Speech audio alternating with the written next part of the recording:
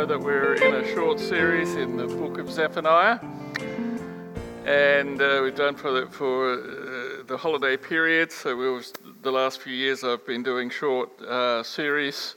We've done Jonah, we've done Habakkuk, Malachi. This year at Zephaniah, and the focus of it is the day of the Lord.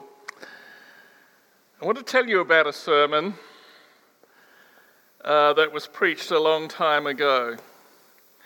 In fact, it was preached in 1741 by Jonathan Edwards, titled "Sinners in the Hands of an Angry God." Not the sort of title you see posted on church billboards today. I'm told, if I recall correctly, it's not in the notes that I have here, I'm told that he spoke for an hour and that Jonathan was barely higher than the pulpit, and he had thick glasses, and he never looked up. He just read it or spoke it. But there was weeping throughout that sermon, and it was the beginning of the Great Awakening to hit what is today the United States, because this is it's in the early period of after the American Revolution. And it took hold. Now, it's not popular today to preach on wrath and judgment.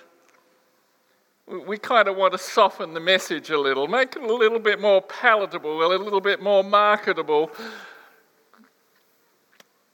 But we need to preach the Word of God without watering it down.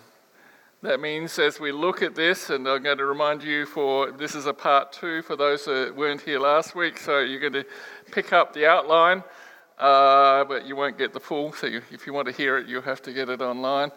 But we're going to look through just to review where we came from last week, so you know where we are today, because this is a full passage of it. In the previous section, the prophet Zephaniah described the Lord's judgment on the people of Judah because of their wickedness and the exploitation of others. I've done what I'm doing lately, and that's forgetting to read the passage with you. Let's turn in your Bibles, if you've got them open, if you've got it on your phone or in a tablet, or it will be on screen. Zephaniah 1:4. And we're going to go through to chapter 2, verse 3. So I will stretch out my hand against Judah and against all the inhabitants of Jerusalem, and I will cut off the remnant of Baal from this place, and the names of the idolatrous priests along with the priests, and those who bow down on the housetop to the host of heaven, and those who bow down and swear to the Lord, and yet swear by Milcom, and those who have turned back from following the Lord, and those who have not sought the Lord or inquired of him. Be silent before the Lord God, for the day of the Lord is near. For the Lord has prepared a sacrifice, he has consecrated his guests. Then it will come about on the day of the Lord's sacrifice that I will punish the princes, the king's sons, and all who clothe themselves with foreign garments. And I will punish on that day all who leap on the temple threshold, who fill the house of their Lord with violence and deceit. On that day, declares the Lord, there will be the sound of a cry from the fish gate, a wail from the second quarter, and a loud crash from the hills.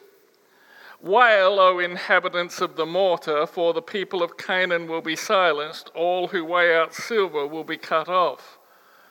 It will come about at that time that I will search Jerusalem with lamps, and I will punish the men who are stagnant in spirit, who say in their hearts, the Lord will not do good or evil.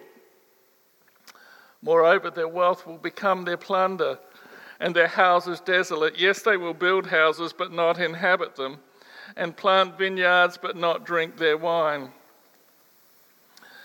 Near is the great day of the Lord, near and coming very quickly. Listen, the day of the Lord. In it, the warrior cries out bitterly. A day of wrath is that day, a day of trouble and distress, a day of destruction and gloom, a day of clouds and thick darkness, a day of trumpet and battle cry against the fortified cities and the high corner towers. I will bring distress on men so that they will walk like the blind, because they have sinned against the Lord. And their blood will be poured out like dust, and their flesh like dung. Neither their silver nor their gold will be able to deliver them on the day of the Lord's wrath, and all the earth will be devoured in the fire of his jealousy. For he will make a complete end, indeed a terrifying one, of all the inhabitants of the earth. Gather yourselves together. Yes, gather, O nation, without shame. Before the decree takes effect, the day passes like the chaff. Before the anger of the Lord, burning anger of the Lord comes upon you, before the day of the Lord's anger comes upon you. Seek the Lord, all you humble of the earth who have carried out his ordinances. Seek righteousness. Seek humility. Perhaps you will be hidden in the day of the Lord's anger.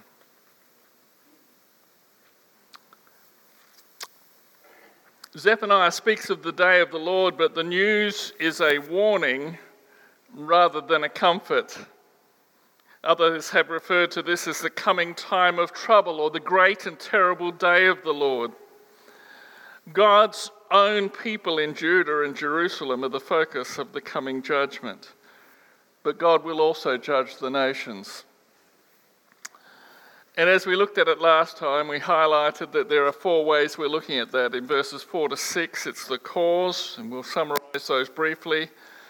In verses 7 to 13, it outlines the course of the actions that he takes, the way he goes about it, who he's targeting.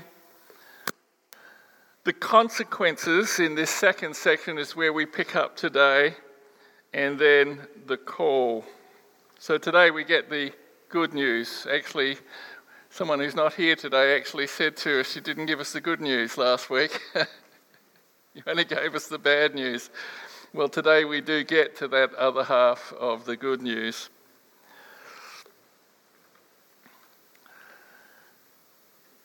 In the cause, we're dealing with why God stretches out his hand against Judah. And you remember, for those that were not here, that the nation of Israel had been taken into captivity in 722 BC. Judah lasted a little longer with some godly kings, but a number of ungodly ones before Josiah, the king who's now here. He starts as a boy king at 8 years of age. At 16, he turns his heart to the Lord, possibly through the preaching of Zephaniah. And he institutes a reform throughout the land to deal with all the pagan worship and the idol worship that's going on, but it's not complete. And this warning goes out to the nation, to those that are listening. And he gives Zephaniah gives the reason from God. Firstly, they'd been caught up in Baal worship, and Baal meant to be the master. It came out of the Canaanite backgrounds. And he says he's going to cut off the remnant of Baal from this place. The next part was to deal with astrology, those who worship the stars and the signs, and we still have elements of that today with the star signs and all of those things that the world sort of tries to put some significance in, and he says it's not true worship of him.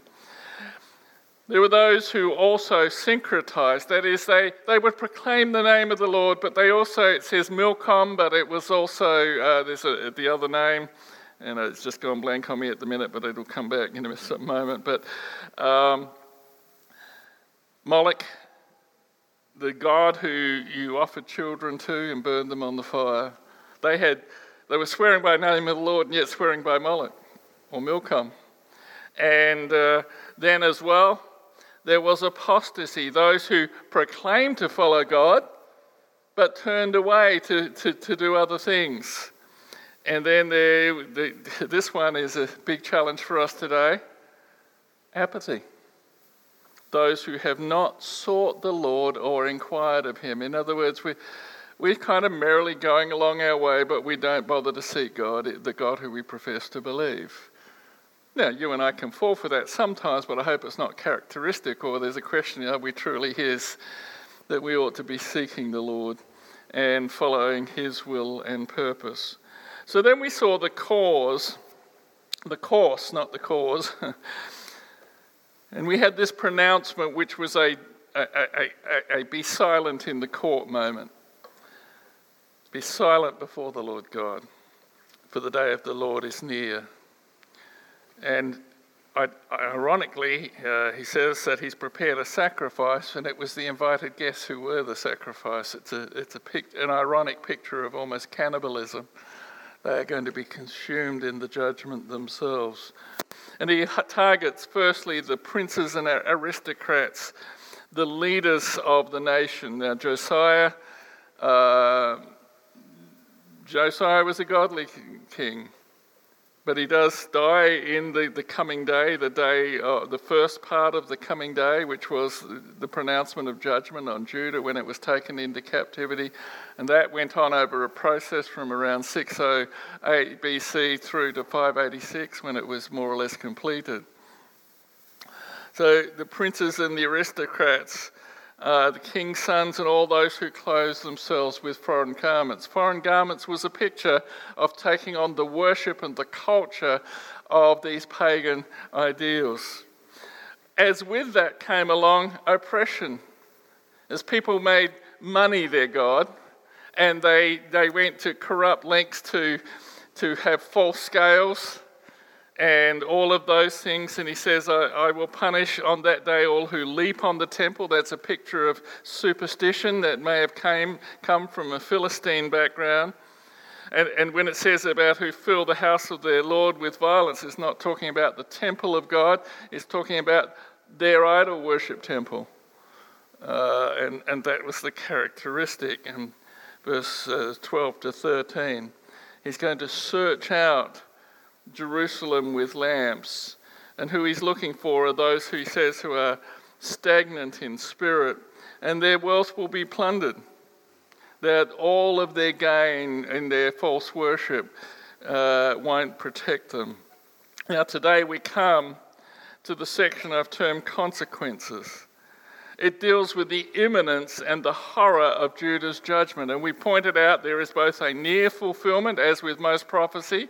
It was addressed to Israel and they would face the consequences, but it's quite clear as you go through it, it's looking to an ultimate fulfillment on the day of the Lord's coming.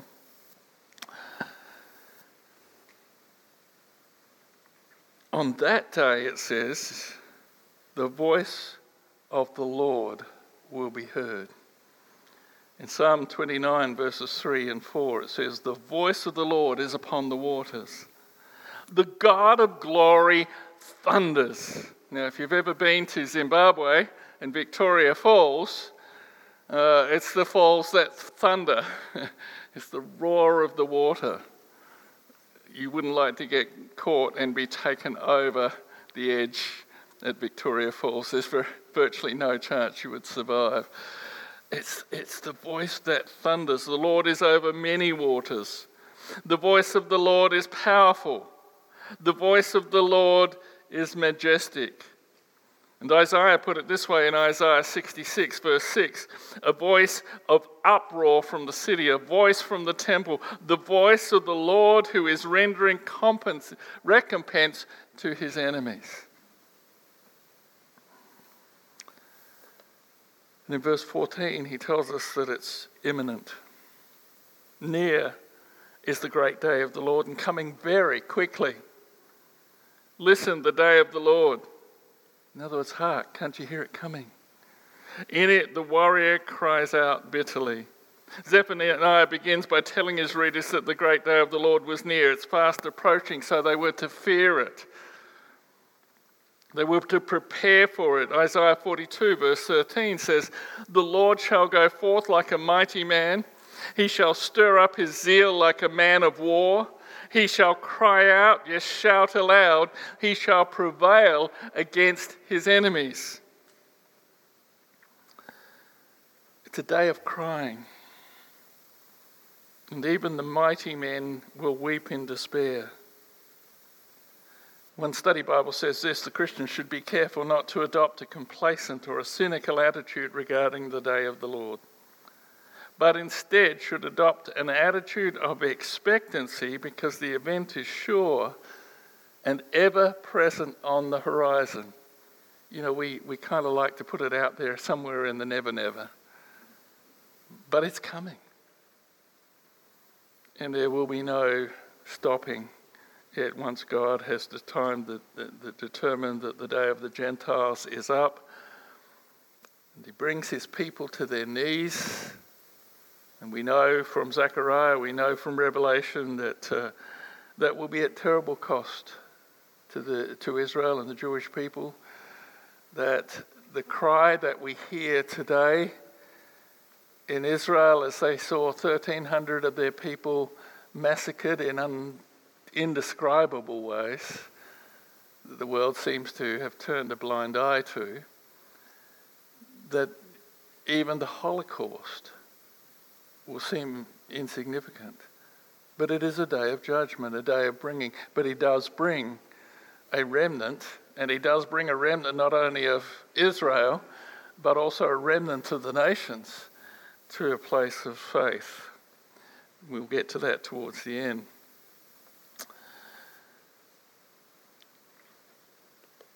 Peter says in 2 Peter 3:3-4, "Know this, first of all, that in the last days mockers will come with their mocking, following after their own lusts, and saying, 'Where is the promise of his coming? For ever since the fathers fell asleep, all continues just as it was from the beginning of creation.'" And in 2 Peter 3:11, he says, "Since all these things are to be destroyed in this way, what sort of people ought you to be in holy conduct and godliness?" Now the picture is that not only it will be imminent, but it will be intense. Verses 15-17. I missed the rest of the verse, but verse 12 said, "Looking for and hastening the coming of the day of God, because of which the heavens will be destroyed by burning, and the elements will melt with intense heat." But it's going to be intense, the day of the Lord. It's a day of wrath. You know, it's an angry God. Well, Jonathan Edwards said it's sinners in the hands of an angry God. All who reject him. We are all sinners. Some sinners, by the grace of God, receive his mercy. And the sinners who don't repent will face the fullness of the wrath. And look at the description. It's a day of trouble and distress. A day of destruction and desolation. A day of darkness and gloom. A day of clouds and thick darkness. He describes it in a staccato catalogue of horror. From the point of view of God, it is filled with his wrath. So Hosea 5:10 puts it this way: "Looking for and hastening the coming of the day of God, because of which the heavens will be destroyed by burning and the elements will melt with intense heat." While its impact on humanity is described in 5 pairs of synonyms, so 5 pictures of 2 words each time to double the emphasis. And it's a picture of terror in verse 15. You get the pairing there. God's pent-up indignation against men's ungodliness and unrighteousness will be poured out. It would be a day marked by emotional trouble and distress, as well as physical destruction and desolation. The prophet described the terror as darkness and gloom and clouds and thick darkness. Marvin Sweeney notes this in his commentary on Zephaniah. He explains that the word for destruction in Hebrew, shoah, and you might have heard that word before. If you've ever heard of the Holocaust, you'll see now the Jews are referring it to as the time of their shoah, the destruction. It's used in place of Holocaust to designate the murder of 6 million Jews and others by the Nazis and their sympathisers in World War II. The image of distress, disaster and darkness echoes similar language used to describe the day of God, Yahweh, or the day of God, the Lord, by other Old Testament prophets. In Isaiah 13:9, behold, the day of the Lord is coming, cruel with fury and burning anger to make the land a desolation, and he will exterminate its sinners from it. Amos 5:18, alas, you who are longing for the day of the Lord, for what purpose will the day of the Lord be to you? It will be darkness and not light. Ezekiel 30 verse 3, for the day of the Lord, the day is near, even the day of the Lord is near. It will be day of clouds, a time of doom for the nations. And Joel 2:2, a day of darkness and gloom. A day of clouds and thick darkness as the dawn is spread over the mountains, so there is a great and mighty people. There has never been anything like it, nor will there ever be again after it, to the years of many generations.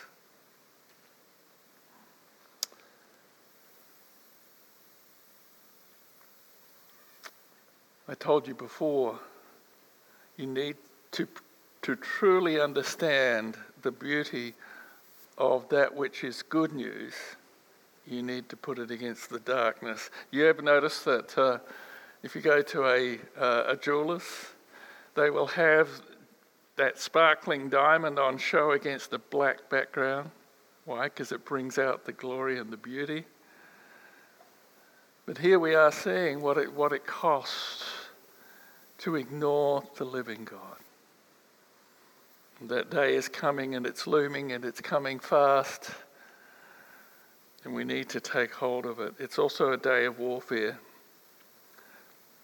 a day of trumpet and battle cry against the fortified cities and the high corner towers. You've got to step back into the imagery of that period where strength in a nation was measured by strong walls and fortified towers. You know, we've almost gone back to it. America's trying to build its wall to keep out. Israel had to build its wall to keep the Palestinians from attacking it, for terrorist attacks. But the day's coming when God will bring it to a conclusion. And the description concludes with a pairing of two familiar battle sounds. In Old Testament history, the battle was sounded for the Israelites by the blowing of the shofar, the ram's horn. And it's a piercing sound. And the war cries, of course, of the warriors, the battle cries. One commentator notes this: Zephaniah frighteningly pictures the day of God's wrath as an invading army that will bring distress, anguish, trouble, and ruin on all who sin against the Lord. Fortified cities speak of even the most secure of Judah's strongholds. They will prove vulnerable to her mighty God. Another says the alarm would be sounded, that's the trumpet, the shofar, warned the people of the danger coming, and couriers would dispatch the terrible news, but to no avail. Another says this: it ends the security people thought to find in them. On that day no one will find shelter anywhere. Those who seek protection in human fortifications are deceiving themselves. You see it in Revelation 6. When they see the coming of the Lord and the awesomeness of his wrath. And remember, this follows that half-hour silence in heaven where the shock and awe that Jesus is finally bringing accountability, is finally bringing the judgment to the nations, to Israel and the nations. And the unbelievers cry out for the rocks and hills to fall on them because they can't stand the glory of the Lord. It's a day of incredible portent, of incredible darkness. But it's not the darkness without hope, if you will listen before you get to that day. But it is also in verse 17 tells us it's a picture of distress and death. I will bring distress on men so that they will walk like the blind, because they have sinned against the Lord, and their blood will be poured out like dust and their flesh like dung. Instead of walking in God's guidance, Judah will walk like the blind, staggering from her spiritual blindness. Blindness is a punishment for unfaithfulness, and we see it to some degree in the secularism of Israel today. We very much support Israel, but we know that as yet it's not a theocratic state. And there are many that are seeking the gods of this world rather than the God. Mind you, this experience of October 7 has drawn many to come to pray, and you'll see a photo in a moment of thousands gathered at the Western Wall, weeping and praying for the release of hostages from their land. We just pray that that will continue into an opening of eyes for those who might truly come to him, and the Christian groups are getting much greater opening at the moment than they've had in recent times. They're even being sought by rabbis and others to pray with them. And there's greater care and dialogue going on than it was possible in previous times. But this warning is here. In Deuteronomy 28 and 28 to 29, it says, "The Lord will smite you with madness and with blindness and with bewilderment of heart." Remember, this is speaking of unbelieving Jews at this time, but also for all. "And you will not prosper in your way. You'll grope at noon as the blind man gropes in the darkness. And you will not prosper in your ways, but you shall only be oppressed and robbed continually with none to save you." It's a day of confusion and bloodshed. Because of their sins, men will walk bewildered, not knowing how to escape the judgment coming upon them. The judgment will finally take them, and their blood will be poured out as dust, and their flesh as dung. As though worthless, their blood and flesh will be poured out as dust and refuse. And the third thing he tells us in this cascade of the wrath to coming upon God is that it's inevitable. Neither their silver nor their gold will be able to deliver them on the day of the Lord's wrath. And all the earth will be devoured in the fire of his jealousy, for he will make a complete end, indeed a terrifying one, of all the inhabitants of the earth. God's fiery judgment will consume the whole land and bring to a sad end all who dwell in the land. You see, it will be an all-consuming day, as Roy Gingrich says. All the sinners of Judah and her pagan nations will be consumed, just as the sinners of the whole earth will be consumed during the ultimate and universal day of the Lord, as you see in Revelation 6 to 19. David Baker says God's jealousy, his strong desire to protect his unique position as Israel's creator, redeemer, and covenant ruler, is stirred up at the pagan interests of his people. Have you noticed in our society that the Western world is reverting to paganism? The onslaught is incredible, and the reversal of values, etc. As Charles Feinberg says, the judgments of God are terrible, but how ineffably sweet is his grace, which he has manifested to guilty sinners. No, I've jumped ahead to the next section. As a result of the fire of his wrath, he will consume not only Judah, but the whole world. Deuteronomy 4:24.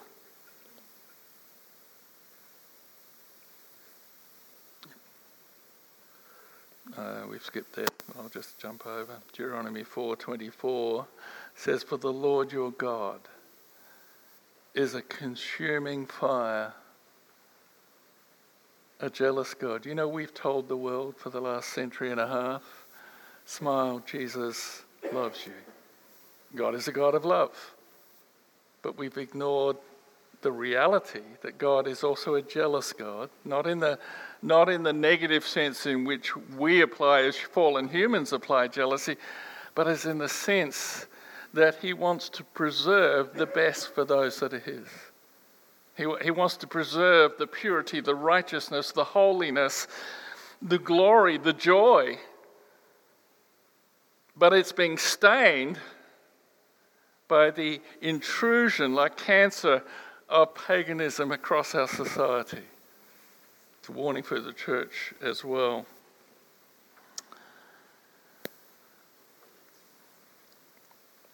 But you see, here comes the good news.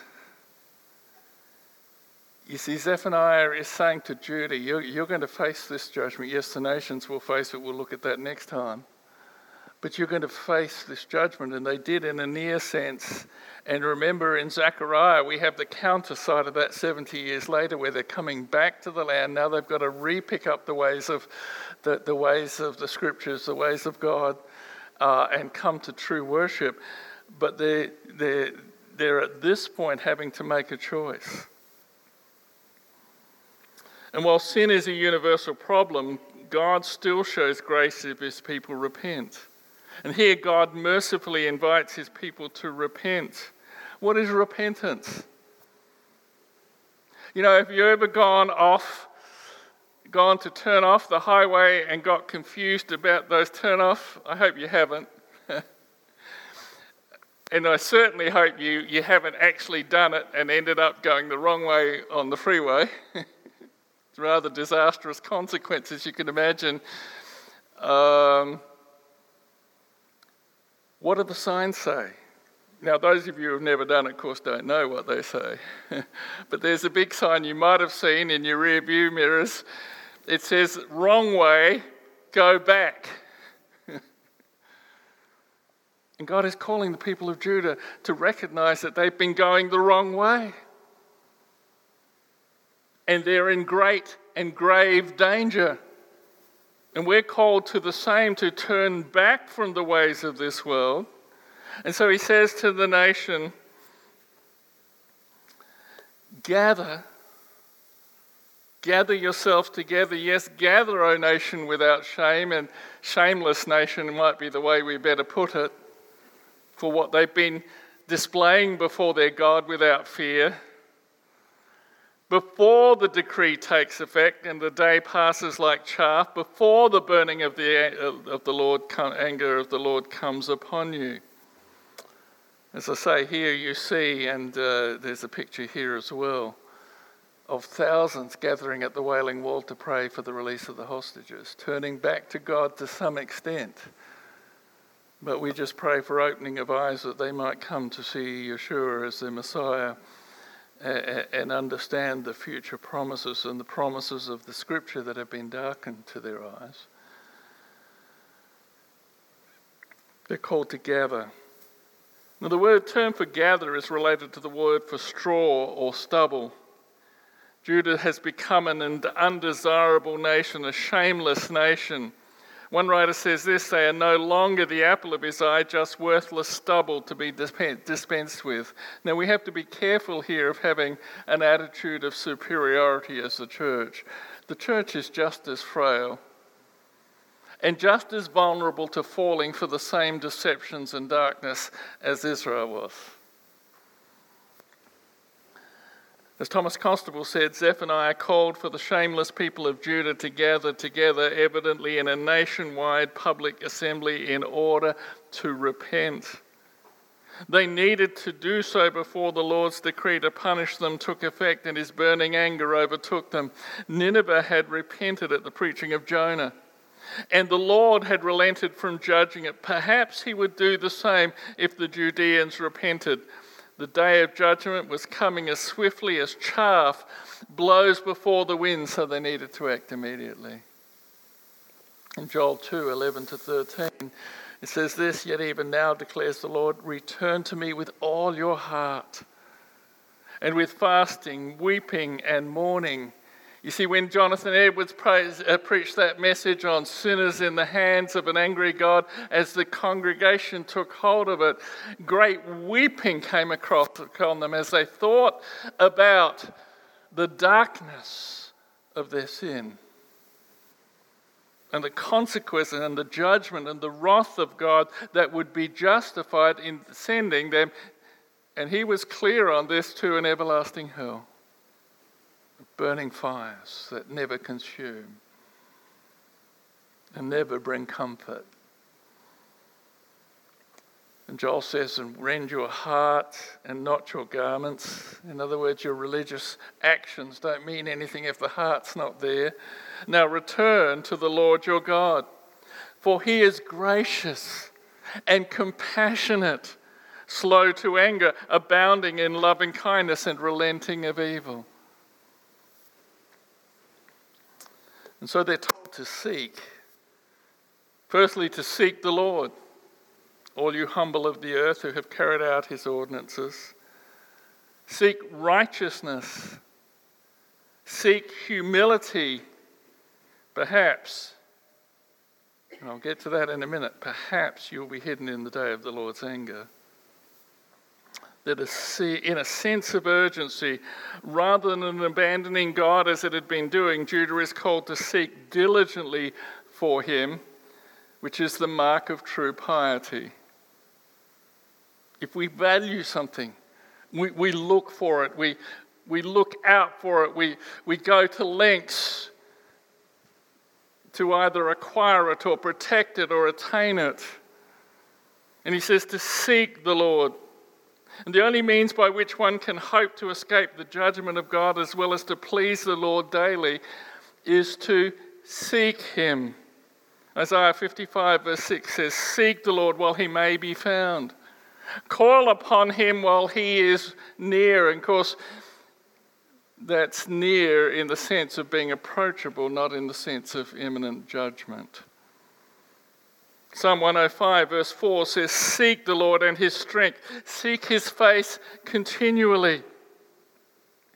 This is not apathetic, passive Christianity. This is a genuine following after the Lord Jesus. We can play the game, but he's saying get real, get serious, and be sure you're on the right track. In Amos 5:6, seek the Lord that you may live, or he will break forth like a fire, O house of Joseph, and it will consume with none to quench it for Bethel. Jesus said in Matthew 7:8, ask, and it will be given to you. Seek, and you will find. Knock, and it will be opened to you. For everyone who asks receives, and he who seeks finds, and to him who knocks it will be opened. He addresses, you notice, the humble of the land. And that indicates that despite this picture of doom and gloom for the sinners, that there are some who have genuinely turned to follow the way of God. And not everyone is apostate.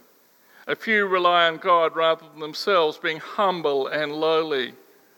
Because the humble realize that they need to turn beyond themselves for help. You heard it shared, Darren share it. He came to that place of recognition that he was a sinner and he needed the Lord. That drifting from the things of God was not doing him any favor.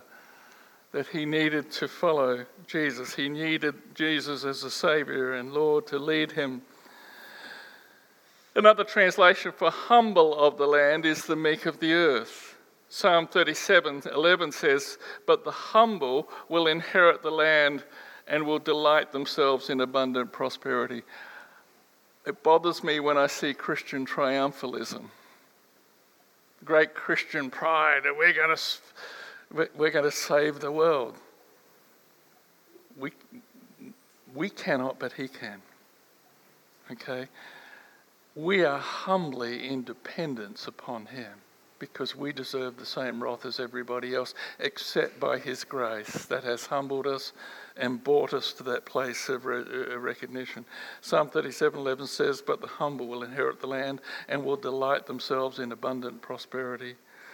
Jesus said in the Sermon on the Mount, Matthew 5, blessed are the gentle or the meek, for they shall inherit the earth.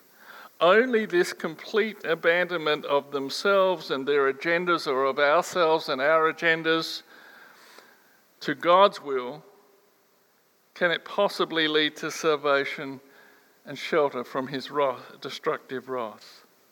Now, righteousness describes the goal of correct living in relation to God and humanity.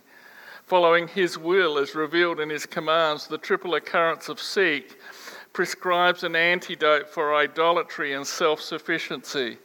Humbly seek the Lord and righteousness while waiting on him to respond. It's another way you could phrase it. Then he says, perhaps. Doesn't that trouble you? It kind of leaves it open-ended. What does it mean by perhaps God will hide you? Remember, the name of Zephaniah was hidden by God. What does it mean, perhaps? Is it a bit iffy? Is God fickle? Might we miss out when we thought we were following? Well, by the way, that's exactly what Jesus says in Matthew 7. Many will say to me on that day, Lord, Lord, I did this in your name. We even cast out demons in your name. And he says, and I will say to them, depart from me, for I never knew you. They had professed, but they weren't truly the Lord's. It's not that they lost their salvation, they were never the Lord's. He says, I never knew you. Not, I once knew you and now you've turned back, like in apostasy. But true apostates, of course, never truly were the Lord's. Perhaps.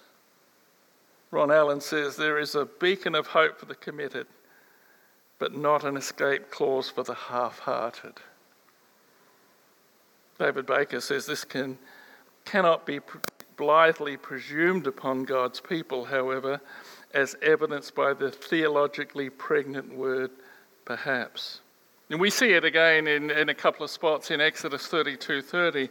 On the next day, Moses said to the people, this is after they'd sinned with the golden calf, you yourselves have committed a great sin, and now I'm going up to the Lord. Perhaps I can make atonement for your sins.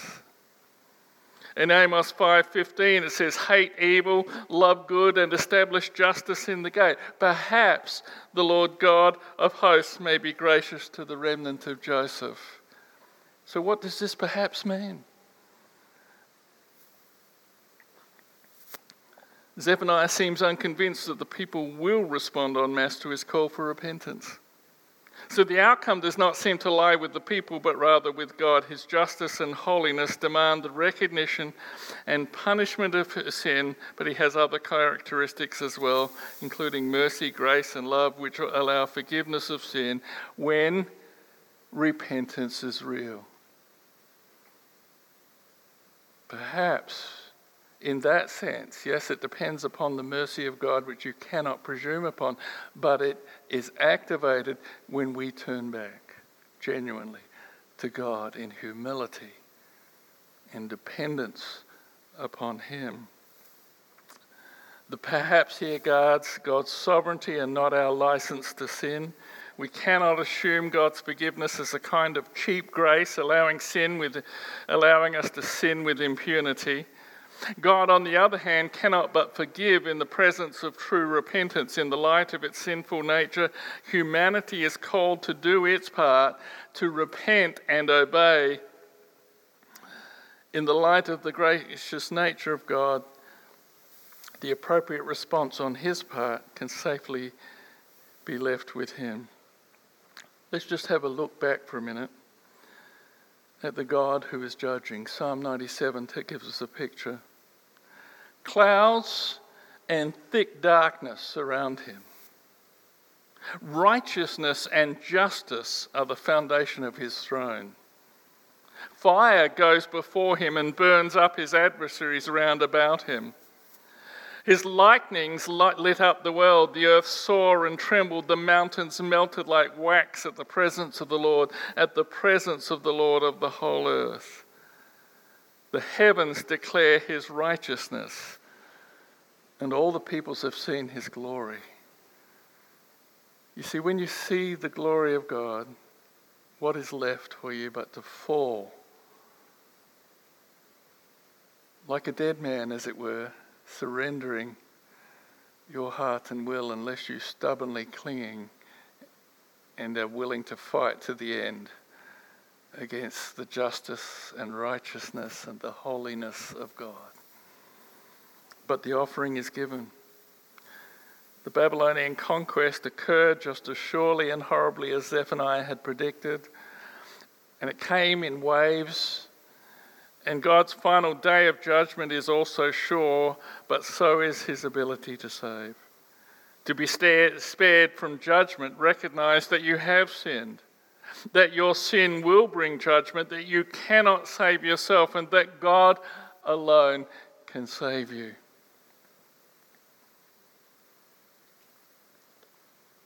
Gene Getz, we'll get to this verse in a minute, it says in the New Testament we have many specific descriptions of the penalty for rejecting the message of Christ's death and resurrection and for continuing in sin. However, in warning people about judgment, we should do so with love and compassion. You know, sometimes the church acts in a pious judgmentalism to the Lord. Instead of a there but by the grace of God go I, and only by his grace have I anything, any hope. And Paul says in his words to Titus 3, 1 and 2, remind them to subject to rulers, to authorities. This is the humility of a genuine follower of God. To be obedient, to be ready for every good deed, to malign no one, to be peaceable, gentle, showing every consideration for all men. That's the humility he's been talking about here. The humble and lowly in the world, they don't make much sense in a worldly sense, but they mark the character of Christ. He says, for we also once were foolish ourselves, disobedient, deceived, enslaved to various lusts and pleasures, spending our life in malice and envy, hateful, hating one another. Look at the anger in the world today. The further you turn from the God, the more that gets ramped up. But when the kindness of God, our Saviour, and his love for mankind appeared, he saved us not on the basis of deeds which we have done in righteousness, but according to his mercy, by the washing of regeneration and renewing by the Holy Spirit. We celebrated that today with Darren as he acknowledged that transformation that had gone forward in his life.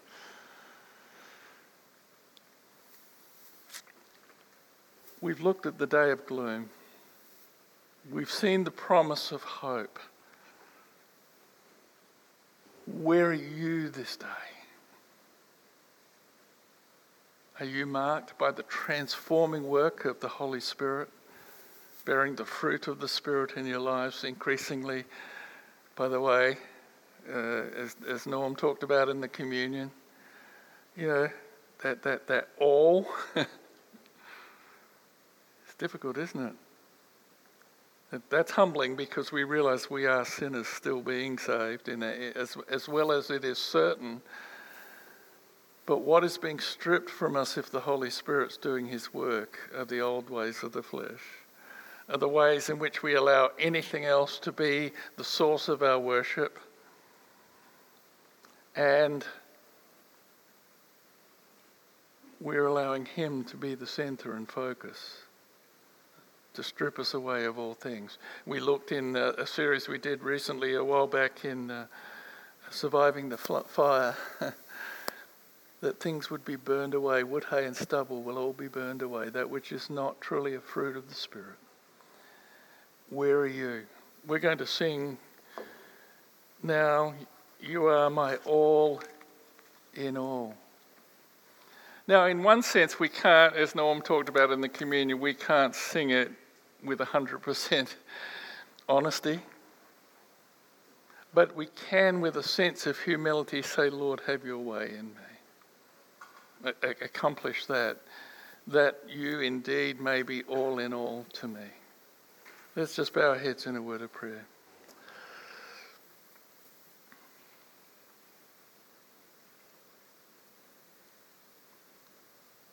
Heavenly Father, that day is coming.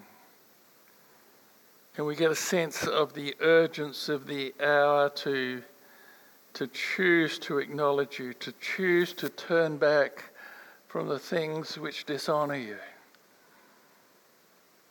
And we pray that you would indeed within us work us to the place where you are indeed our all in all, our sufficiency, our Lord, as well as our Saviour, our Master,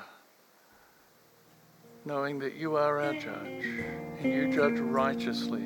So, Father, we just pray for your work at this time.